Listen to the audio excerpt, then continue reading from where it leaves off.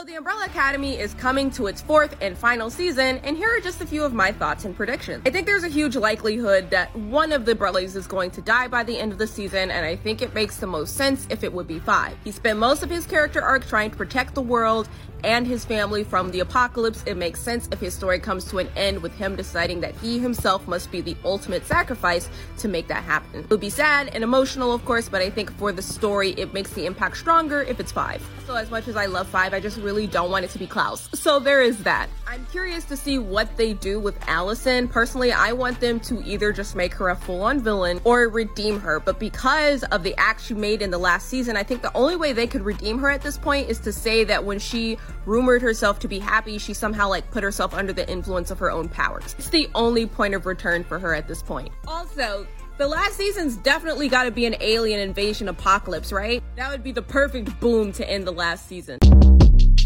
Short Cast Club